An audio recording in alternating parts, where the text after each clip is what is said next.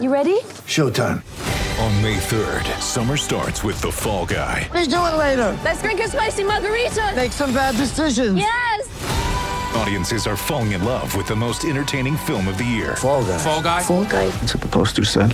See Ryan Gosling and Emily Blunt in the movie critics say exists to make you happy. Trying to make it out? Nope. Because I don't either. It's not what I'm into right now. What are you into? Talking. Yeah. The Fall Guy. Only in theaters May 3rd. Rated PG-13. Get ready for the greatest roast of all time. The Roast of Tom Brady. A Netflix live event happening May 5th.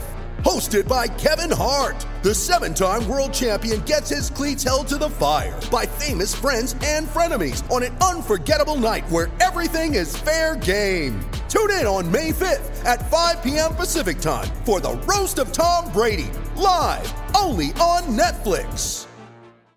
With threats to our nation waiting around every corner, adaptability is more important than ever. When conditions change without notice, quick strategic thinking is crucial. And with obstacles consistently impending, determination is essential in overcoming them. It's this willingness, decisiveness, and resilience that sets Marines apart. With our fighting spirit, we don't just fight battles, we win them. Marines are the constant our nation counts on to fight the unknown. And through adaptable problem solving, we do just that. Learn more at marines.com. Yo, what up? Welcome to another episode of the Oakland Warriors podcast. I'm Patrick, flying solo. So the Warriors, they embarked on a 5-game road trip and lost the first game in LA to the Clippers, 134-126 in a game where Steph dropped 50, and they lost. Steph should have had more because the dude only shot 4 free throws. He had no free throws through 3 quarters. And this is one of those things where it's not like, I mean, I don't want to complain about the refs. I hate complaining about refs, but like it's throughout Steph's career, right? He doesn't get calls. And it's funny because remember when the NBA used him as an example, a video of him, an example of trying to, get cheap fouls on 3-point shots. Steph started doing that because everybody else was getting those. You know what I mean?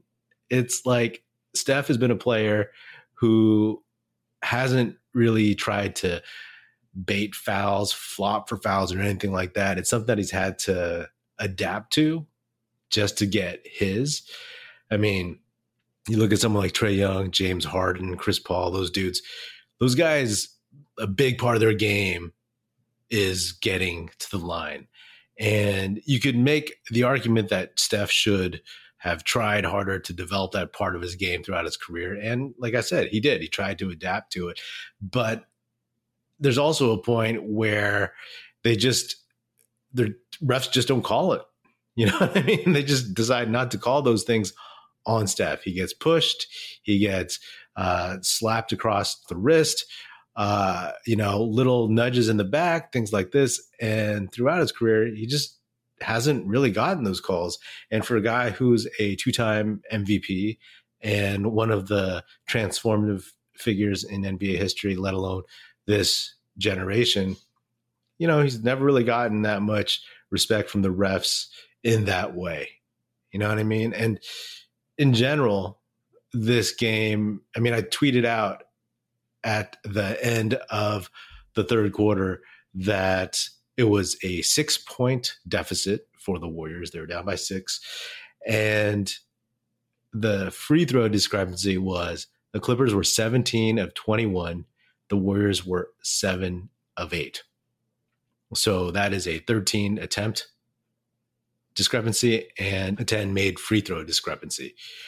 But then you flip and you also look at the fact that at that point, the Warriors had 14 turnovers to the Clippers 5. So this was a game where, throughout the season, the Warriors have had a lack of focus, a lack of effort, a lack of defensive execution on the road, but they've been able to get up for games. And this was a game that they got up for. Clearly, they were competing hard, and it wasn't so much that they were, screwing up on defense. This was a game where the Clippers competed as well, and the Clippers were the bigger, better, healthier team in this one. Plain and simple. That's what did it. Offensive rebounds. The Clippers, they had 16 offensive rebounds to the Warriors 7. Especially in the second half, you just kept seeing the Clippers get second chance points again and again. A shot would go up and Zubac would get it. Paul George would get it. Somebody would tip it. The Warriors just couldn't get their hands on the ball, it felt like. And that's going to hurt you. You know what I mean? So all these things. And getting back to the final free throw discrepancy, it was 26 of 32 for the Clippers and 11 for 15 for the Warriors. So 17 attempt discrepancy and a 15 made free throw discrepancy. And in terms of turnovers, 16-7. So it's frustrating. It's frustrating for sure. You know what I mean? And I think that at the end of the day, there's been a lot of stuff that happened, right? Like there's a lot of stuff, news for the Warriors. One, Andre Iguodala, he was going to be out for this game because of a sore wrist. It was hurt on a play in the previous game where he went up for a layup and then tumbled to the floor. And I remember watching that, and I felt like all Warriors fans everywhere kind of like held their breaths when that happened to see if he got hurt, if he would get up, and he got up. So felt like he tempted fate, and we had dodged a bullet with that one. But I guess not, because that wrist is actually broken. So he is out for, I guess, maybe 6 to 8 weeks. I don't know. That's a general thing that I saw early on today. And he's going to have surgery next week. I'm sure the prognosis will be more specific after that. But that could have been his last game in a Warriors uniform, right? And he's talked about how he's going to retire. And if the Warriors don't last long into the playoffs, that's it. That's it. I mean, he'll be on the bench, I'm sure, being that guy who's giving advice and everything, but he won't be on the court. And it's too bad, because even though we've never really expected him to be healthy, having him recently has been really, really helpful. And he was just getting into a rhythm. It sucks because I've joked about in the past how he shows up for a few games and then he gets dinged up. And then it happened again and he's out. He's like legitimately out.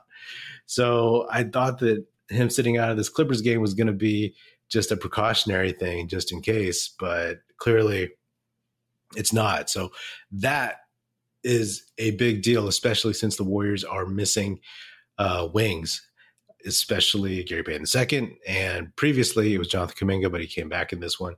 And then, of course, Andrew Wiggins.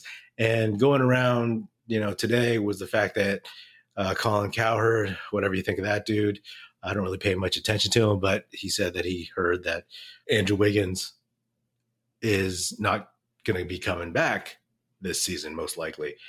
And people ran with that. Somebody pulled up a quote of Bob Myers saying he hadn't heard that Wiggins wasn't coming back, but like, I mean, I hadn't heard it. Like, what does that really mean? And even last week, Steve Kerr talked about how, he says there's a chance Wiggins might not come back. And to me, it wasn't clear if that means regular season or postseason or just everything. But that's another bummer. Obviously, I hope everything is okay with Wiggins and his family and whatever it may be that is going on. There's a lot of chatter online about fans demanding or being owed some information on Wiggins. And personally, I just care about what's going on in the court. Like if he doesn't want to talk about what it is, then so be it. I'd like to know, but like, I'm not like demanding. I don't think I have a right to know.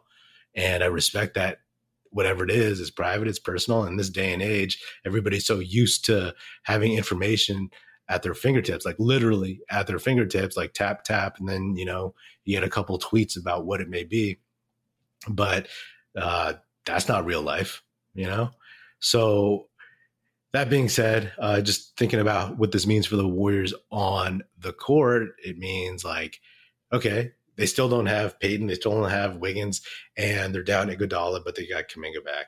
So it's rough. It's looking rough. You know what I mean? Right now, the Warriors, they've dipped down to the 6th spot, pretty much swapped spots with the Clippers, but, just on the precipice of moving up higher, maybe to the 4th spot. They're like a game and a half behind the Suns, or dipping lower into the play-in. So we're going to be keeping our eye on that. And again, this is par for the course. Par for the course with this team this year, like up and down, win a few, lose a few. And regardless, it's always going to be, where do they land in the standings? I mean, it's frustrating to see them just get pushed around and be too short and all this stuff. It reminds me of all the Nelly days when they were too short, before they traded for Chris Webber, right? They were getting smoked because they were just too small. They were small and fast, but then they got beat by the Sonics way back. And so they traded for Webber. And then that was, that changed the course of Warriors history. And then it also reminds me of the We Believe team, which was, again, Don Nelson, a short team. You had Harrington, playing center. And they got smushed by the Jazz in the second round in 2007. But, this sucks. I miss the days. I miss the days very much, which is just a few years ago, when the Warriors felt like they were carrying like 4 or 5 centers, right? David West, Zaza Pachulia, JaVale McGee, maybe another dude or two. But like, they always had somebody there. And right now they don't. They don't have enough top level big men to handle this.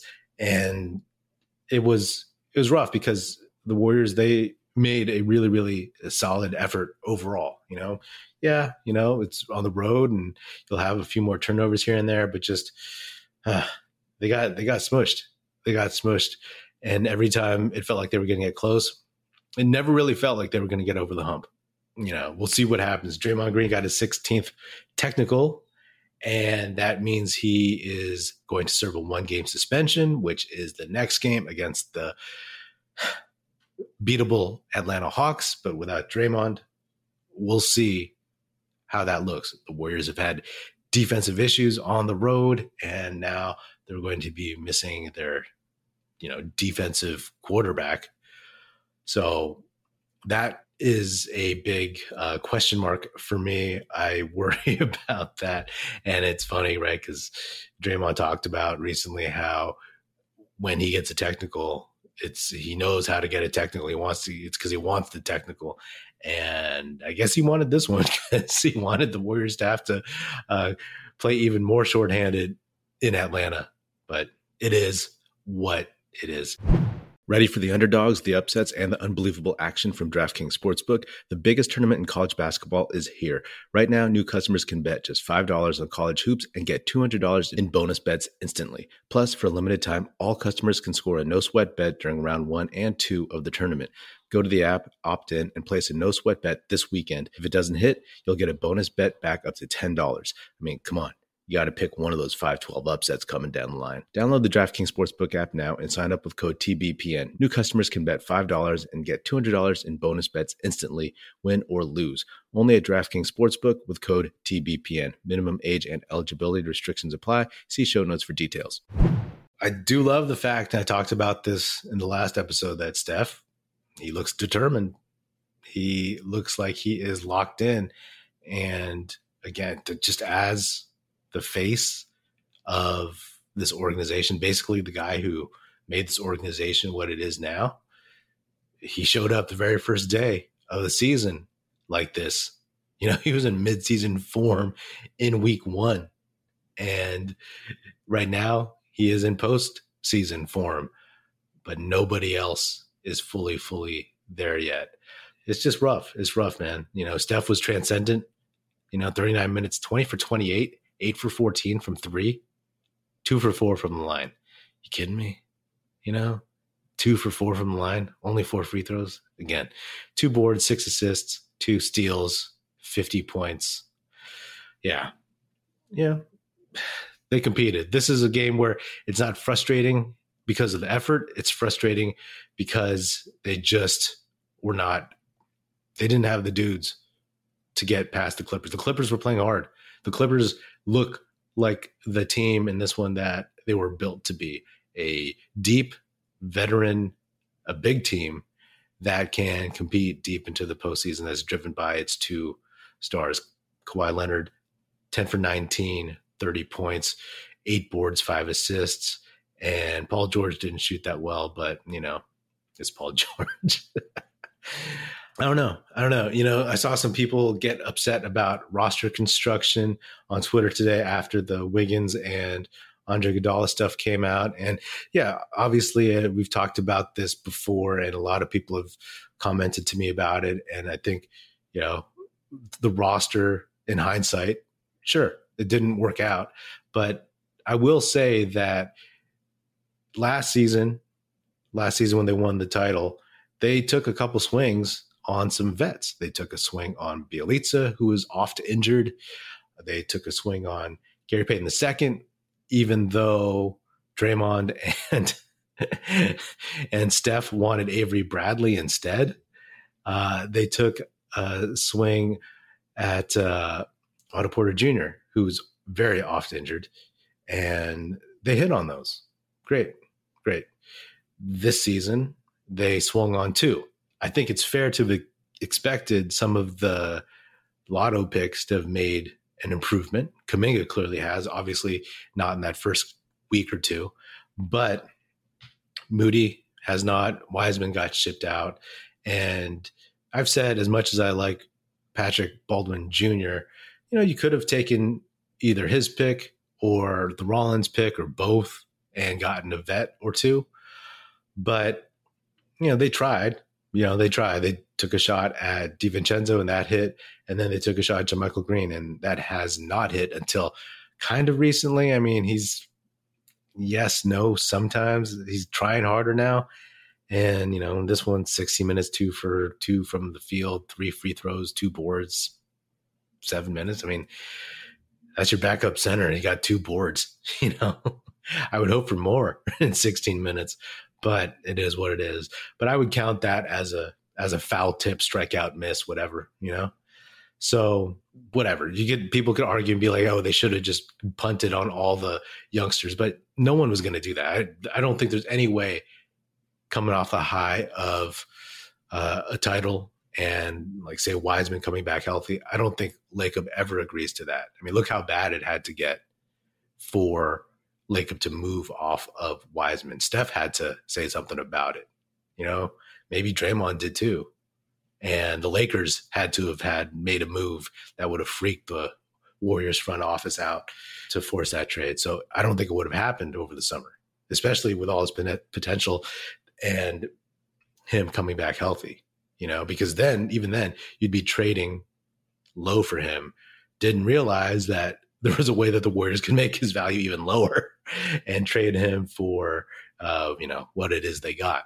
I think that, roster construction, I mean, right now it's injuries, yes, they're small and we've talked about that, but I've always said if they're healthy and whole, I like them a lot against a lot of teams in a 7-game series, plain and simple. But at the end of the day, they're not healthy and whole. You can't blame the front office for Wiggins' issue. Definitely can't. You can't blame them for, Andre Iguodala. Some people have gotten mad at the fact that they willingly signed a dude, took up a roster spot, even though he's on the minimum, took up a roster spot for a guy they knew was not going to play until the second half of the season or January at the earliest. So there's some debate right there. And then Gary Payton II, you can blame the front office for accepting the trade. You could definitely. Obviously I've talked about how I didn't want to move Wiseman.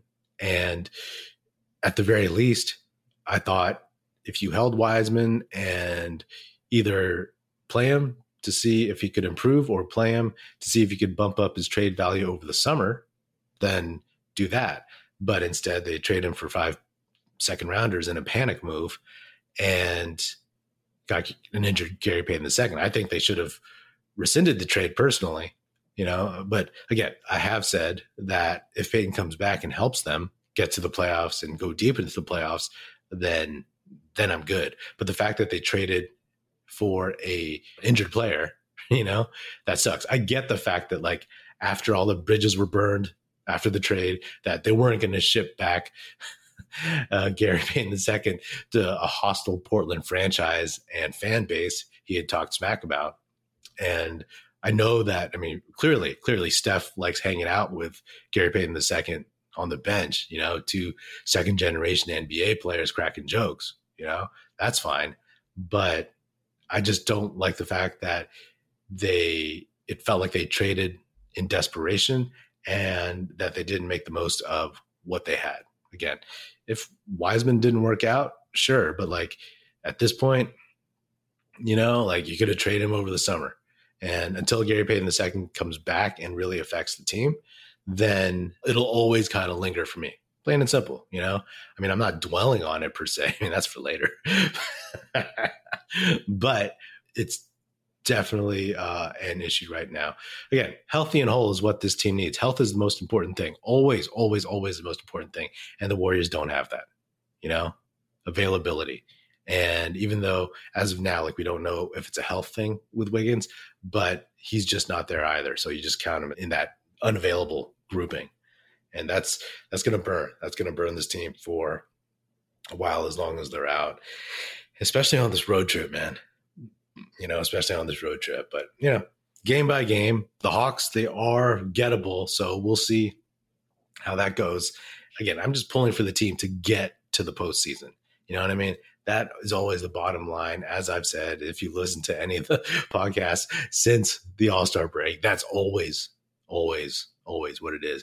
Good sign. We've seen flashes from people. We know that Steph is locked in. So hopefully we can rack off some wins against lesser teams on the road if they keep playing with this intensity.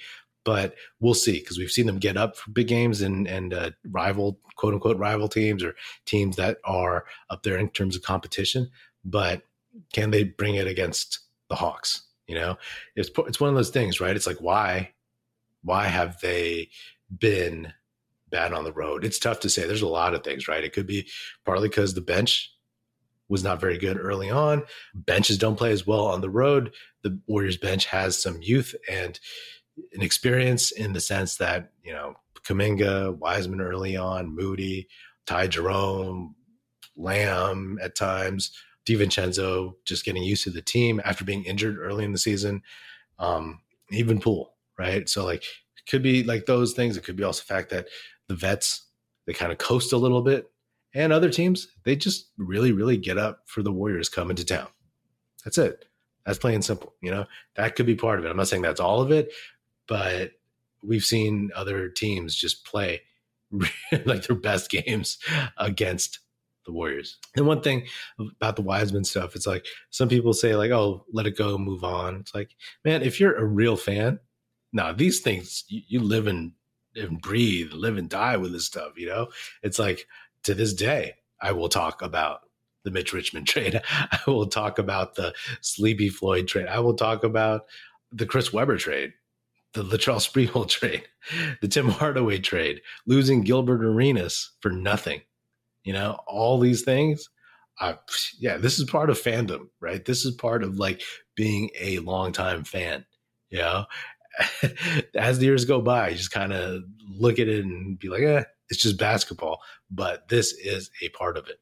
You know, it's part of the franchise history and part of your experience from the day you become a fan till the day you're gone. Anyway, that's all I got for now.